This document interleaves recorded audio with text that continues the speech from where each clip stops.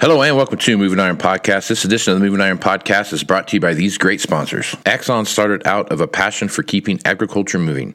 Imagine having 100 years of tire and wheel knowledge in your back pocket the next time you sell a piece of ag equipment. To find more or become an Axon dealer, please visit axontire.com. Valley Transportation has been hauling ag and construction equipment across the country for the past 33 years. Call Parker at 800-657-4910 for all your trucking needs. At Valley Transportation, our goal is to help you reach yours. No matter how you buy your ag equipment, whether it's from a dealer, an auction, or a private party, AgDirect can help you finance it. You can even apply online at agdirect.com. Learn more about your financing options at agdirect.com. TractorZoom has access to over $20 billion in heavy equipment sales data. TractorZoom's Iron Comps is the industry's trusted solution for transparent equipment values and auctionable pricing insights. This podcast is brought to you by Anvil AppWorks. The Dealer Connect CRMI app with integrated inventory management is an affordable Salesforce-based solution for your dealership. Create connected customer experience and transform how you work. Moving higher in the 21st century. Hard-working people working hard for you and me. Moving higher, time and time again. Through the years you'll find us here. Moving higher. Hello and welcome to Moving Iron Podcast. Marks from Shawn Hackett. This edition of Moving Iron Podcast is brought to you by Axon Tire, helping dealers move more iron for the past 100 years. For more information, go to axontire.com. Axon Tire would like to give the loyal listeners of the Moving Iron Podcast a free Axon Tire resource mouse pad, desk pad thing, right? So if you got the mouse pad, you have to have the desk pad to fully accessorize your desk. Otherwise, you're going to be out at the cold there. So check that out. If you got one of those, go to marketing@axontire.com and they will get one to you in the mail. Just send an email to marketing@axontire.com and tell them Moving Iron Podcast sent you. Valley Transportation has been hauling ag and construction equipment across the country for the past 33 years. Call Parker at 800-657-4910 for all your trucking needs. At Valley Transportation, our goal is to help you reach yours. No matter how you buy your ag equipment, whether it's from a dealer, an auction, or a private party, AgDirect can help you finance it. You can even apply online at agdirect.com. Learn more about your financing options at agdirect.com. TractorZoom has access to over $20 billion in heavy equipment sales data. TractorZoom's Iron Comps is the industry's trusted solution for transparent equipment values and auctionable pricing insights. And finally, this podcast is brought to you by Anvil AppWorks. Their Dealer Connect CRMI app with their integrated inventory management is an affordable Salesforce-based solution for your dealership. Create connected customer experience and transform how you work. Shawn Hackett is with Hackett Financial out of Boca Raton, Florida. He's nice enough to come on and talk about what's happening in the marketplace. So, Shawn, how you been, man? I'm good, Casey. I'm getting ready for your summit. It's right around the proverbial corner. Yeah, me too. I'm getting ready for it as well. And things got pretty busy there, so I had to take a week off. It's good to see you again and talk about what's going on. And just about like normal, there's been a ton of stuff pop up. You've got the old Pro Farmer crop tour going on right now, and it's pretty much verifying what you've talked about the whole time on the show so far, Shawn. It really is. I mean, we just had too much heat for corn, and I always told everybody follows the rain, follow the heat. If it's too hot, you cannot have a top-end crop. You will not have a top-end crop, and it's been too hot. And even though we've gotten some timely moisture, it's just not going to deliver, on a trend line yield, and you're going to be moderately below trend. And, I feel that we're probably going to wind up in the low 170s yet again. I think it's the third year in a row we're going to be kind of in that subpar range. And when you look at the ending stocks, we're going to be at bare minimum pipeline levels yet again in the U.S., which means we got to start the cycle all over again and hope that we can deliver bigger production globally as we get started for South America. And so we're putting weather premium on now. We're putting it back on, both corn and soybeans. We're putting it back on because we don't have any ending stocks. And soybeans, even if you believe the 151.9 yield that the USDA came out with, which clearly, in my view, is not going to happen, they only said 280 million bushel carry out.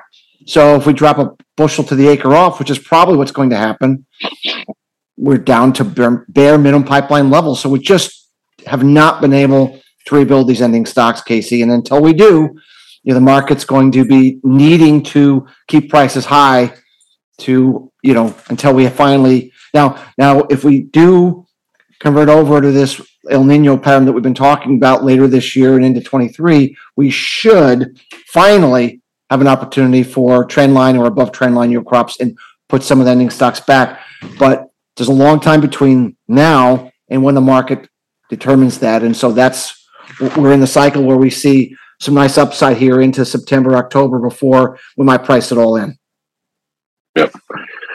So when you're looking at what they see happen there, I mean, what the USDA came out with the last Wall Street report and then what you see happening now, I mean, as you're looking at these, there's a ton of crop tours that go on, but as you look at these crop tours that start happening, taking place, from an accuracy standpoint, obviously the best accurate measure of what the crop is to what's actually getting in the combine. But as you look at these crop tours, how accurate are they to what the actual end is going to be?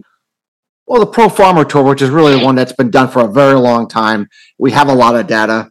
They go to the same places every year. Mm-hmm. They tend to be high. They tend to actually, too high. They tend to actually be higher than what the actual yield is, which is what makes some of their conclusions. And we'll find out what their actual final conclusion is. I think Thursday they come out with their corn yield, as an overall basis. But if you look at just their individual reports, it doesn't look good, and they're typically high. So the market's gotten pretty worried that that given their high bias, that 175-ish yield that the USDA came out with. Now there's a difference between what the truth is and what the USDA is willing to say, right? So, right, exactly. But it sure looks like we need to move down in the low 170s to me to get the number right, and that means we're at a billion bushel carry out again, give or take, and that's where we were last year, and that's where the year before. So, that's just not gonna allow the market to ease back on these prices. And so they crashed into July thinking we're going to have better crops. And we did avoid a disaster, but we did not have a good enough crop to actually change the supply demand fundamentals. And so we're now rapidly putting price premium back on. As you know, we've been talking about a bullish turning point in the first part of August here. We thought, we were turning much more friendly to grain markets. And that forecast, I think, clearly now is starting to prove out to be correct. We're clearly seeing uptrending markets now in grains, and we're turned a corner. I think the next important area to look at is like late September timeframe. I think by then we might price a lot of this in, and that might be the next place to be looking at some kind of a more important topic again. We'll have to just, monitor as we get closer to that window. But I think from here in that mid-late September timeframe, I don't believe we've put enough price back in. I think there's more to go. So, okay. All right. So let's talk about Ukraine here just a little bit. And more cargoes are making their way out of the Black Sea. We're starting to see that. Not like it's a huge amount coming out at all, but it's more than zero. And that's where the market had planned to see that number stay for a long time. Zelensky came out yesterday and said that our goal here is to not only win and we get back where we start out with Russia, but also take back the Crimean Peninsula and the Donbass region as well. So they're in it for the long haul. I guess as you take a look at what's going on in Ukraine with the geopolitical stuff that's happening there, and then more and more ships finding their way out of the Black Sea, what are your thoughts there, and how do you think the market's going to react if 4 or 5 cargoes a day are getting out of the Black Sea? We've already reacted to there's some grain coming out of Ukraine now. We've traded that. It's already in the market. Old news, no longer an impact, in my opinion. It's already been traded. What hasn't been traded is, I think the market's actually trading that we're going to get substantially more grain out of Ukraine. And I think they might be making a mistake that they're overestimating how much grain is going to come out of there. I think the next big adjustment is going to be that things are going to get worse again in Ukraine, and then those ships may actually not increase, or they actually may slow down, or they may actually close it off again. To me, that's the bigger risk here, is that we have a false sense of security that grain is going to continue to be allowed out. I don't so sure. The U.S. Embassy yesterday came out with an alert. All Americans need to get out of Ukraine immediately because they're expecting a dramatic deterioration in Ukraine from Russian aggression. That came out yesterday afternoon.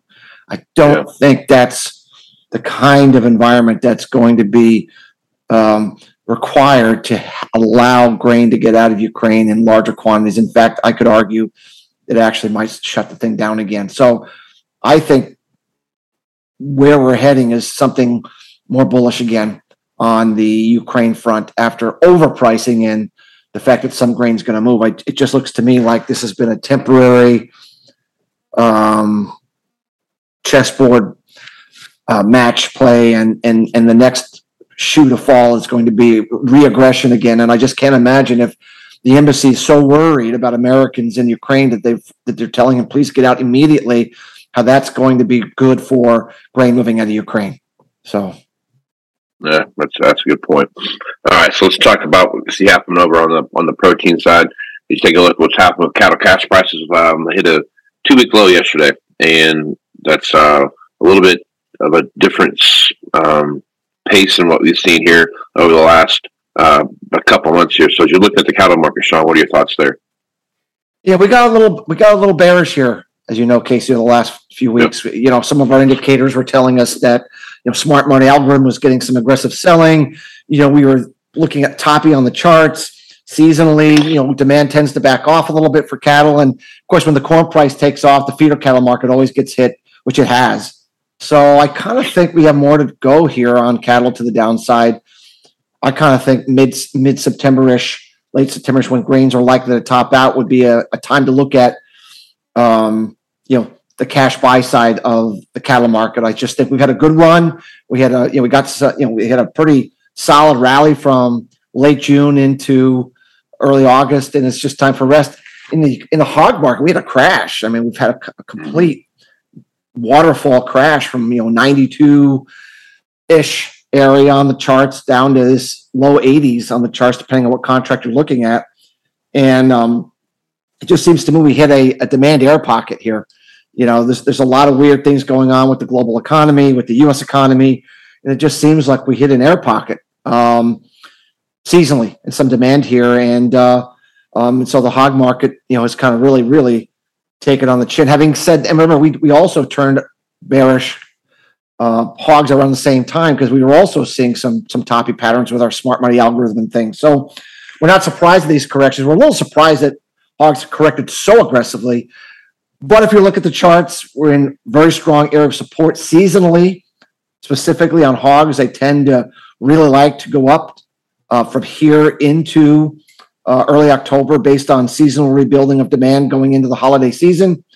I'm looking at the Chinese hog price has rallied 30% here in the last 6 months, showing a shortage of animals, being the herd liquidation that we saw post second round of ASF is over. The rebuilding, less animals coming, less pork coming, pork shortages coming, and the high demand part of the season for pork demand from China ahead of their holiday season, holidays in January, February, is now into the end of the year. I think they're going to come back, especially with this big knockdown in U.S. hog and pork prices, and say that looks like a pretty good deal to us. And that's been one of our theses, as you know, Casey, that we thought we would see some Chinese demand come back that would lead to some better pricing as we get on to the fall. And I think the hog market at this level is looking pretty interesting here. So if I'm a buyer, a cash buyer of, you know, lean hogs, if I'm in the pork business, I think this is a pretty good opportunity to be looking at protecting some upside price risks. I think there's going to be some better pricing ahead. So, right on. Okay. Well, Shawn, good stuff as usual, man. Go ahead. Well, one other thing, I thought this might be interesting. It's something that we thought, you know, there's a lot of talk about, you know, the heat that we've had here in the U.S., the extreme heat that they've had in Europe, the extreme heat that they're having in southern China, you know, and you know, and of course, La Nina, by the way, it's not unusual. That's kind of, you normally have hot, dry patterns, but the heat has been a little over the top, you know, just excessively hot. And I think one of the reasons that this might be happening is the Tonga volcanic explosion had happened earlier. If you remember, that was an underwater volcano. Right. And if you remember, that did not deliver sulfur dioxide in the atmosphere because it was an underwater volcano, and the sulfur dioxide wasn't allowed to push that eruption was a VEI 6. It had been above ground, but it didn't deliver on the sulfur dioxide. But what it did deliver on was massive water vapor in the stratosphere. In fact, there was an article that was written about a month after that explosion went off by NASA. And NASA actually does some really good work. If you actually look at the research papers they put out, not their public comments, but their actual research is really good. And they put out a research paper that talked about how they've never seen a underwater volcano of this magnitude before. We've never seen water vapor go in the stratosphere in these kind of quantities ever before. I'm not aware of it. I mean, we're in uncharted territory, but we do know water vapor has very, very strong ability to trap heat, especially if it gets stuck in the stratosphere. And if it gets stuck in the stratosphere, which it was, it'll be there for a year or two. And they made the comment that they thought that this could add to some extreme hot weather potential for the next year or two because of this unusual natural phenomenon that took place. And I think their thesis is starting to verify. Because, we normally have hot, dry weather, La Nina, but it's been over the top hot. And I think maybe that this Tonga massive explosion and this massive water vapor push into the stratosphere is actually having a heating effect, a natural heating effect that we might have to be dealing with here. And so I guess what I'm getting at is I think that this is something we're going to have to modulate in our view in terms of, some warmer extremes than we would normally see under normal circumstances because of this natural phenomenon. The likes, like I said, when we're done with this phase, we'll know what an underwater volcano can do and what it means. But it does mean, or it does suggest that the research NASA did is verifying that we're getting some water vapor heating of the air, trapping the heat in that we would normally not expect to see. I just find that very interesting. A lot are attributing this heat to, humans' involvement. And I would say that the science is actually suggesting it's a natural phenomenon. And that's something we want to be paying attention to going forward in terms of, especially when we get into 2024 and 2025, when the Gleisberg cycle kicks in, Casey, it looks to me like that water vapor concentration could still be floating around in the stratosphere. It may create a more challenging heat environment than we would normally expect. So just something that I found very interesting that not a lot of people are talking about, but that scientists are talking about that, can certainly would seem to me to be a logical contributor to why we're seeing some heat that we really haven't seen in a very, very long time. So. Right on. Hey, good stuff to think about. I totally forgot about that volcano and what it did when it actually went off the first time, right after that, and how that affected the environment. And if you want, I can email you the link to this NASA article, and if you want to post it anywhere. I mean, it's not like this is proprietary information, man, but it's a really good article and was written, many, many months ago, and they warned that they thought this could happen, and it's happening. So, they always say follow the science. Well, follow the science. There it is. I think it's a good read for anyone that's really interested in, what actually might be going on here. Naturally, phenomenon events actually do shape and form our weather all the time. So that's crazy. Yeah, it's good stuff, man. I'm glad you brought that up. That'd be a worthwhile article to read there. So, well, good stuff as usual, Shawn. Folks want to reach out to you and get more information about what it is you're doing at Hackett Financial. What's the best way to do that? Our website is Hackett, HACKETT, advisors.com. Lots of information of how we use our weather algorithm and our capital flows algorithm to help price forecast markets and give very good advice to farmers, producers, end users, anyone involved in the ag space at this point in time. So, right on. Looking forward to your presentation at the Moving Iron Summit. It's going to be a good one and going to have a lot of good information. And And you're going to be talking to a sold out crowd, Shawn. So you're gonna have a packed house there, man. So it'll be good times. No pressure. I know. I better lose a little weight. I think you'll be all right. So, well, Shawn, appreciate you being on the podcast, man. Thanks, Casey. Appreciate it. Right on. I'm Casey Seymour with Moving Iron Podcast. And you should check me out on Facebook, Twitter, and Instagram at Moving Iron LLC. Go to LinkedIn at Moving Iron Podcast and check out the Moving Iron Podcast YouTube channel.